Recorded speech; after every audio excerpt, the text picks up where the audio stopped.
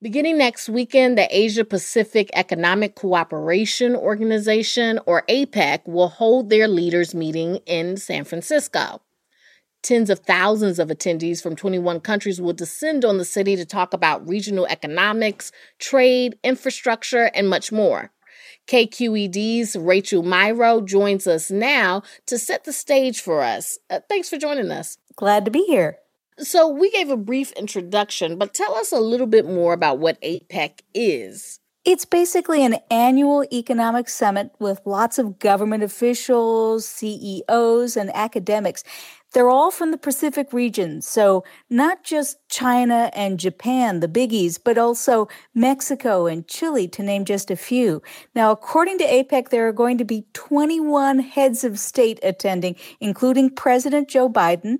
China's President Xi Jinping is expected to be there too, and hundreds of reporters. So what's the big headline this year? Are there any major policy announcements expected? Well, Aisha, these aren't trade talks per se. We're not expecting a draft document for Congress to sign.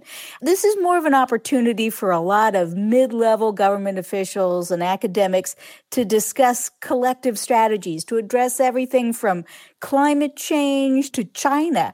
Now, there's an agreement in principle for Biden and Xi to meet. That's without a doubt the biggest story coming out of APEC this year.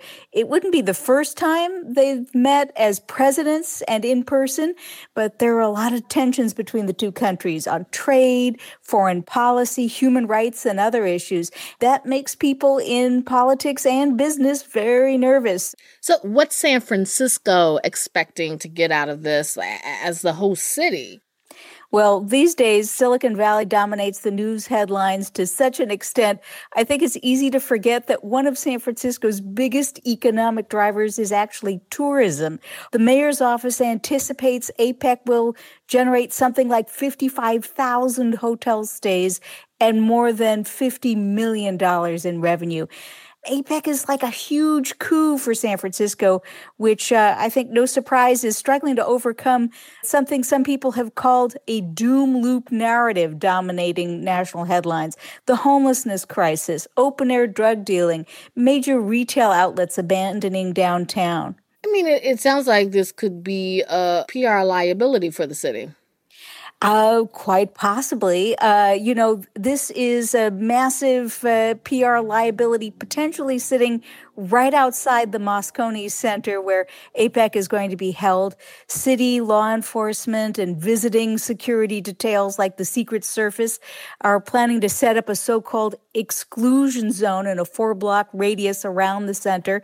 That's expected to keep out or reduce the numbers of local homeless people in the immediate vicinity of the conference. I imagine the mayor's office is worried about a lot of foreign journalists who are going to be assigned stories about what happens when they walk out of those conference halls and onto the streets nearby, because that could be one of the major takeaways from APEC, San Francisco's many issues seen up close. KQED's Rachel Myrow, thank you so much for joining us. Thank you.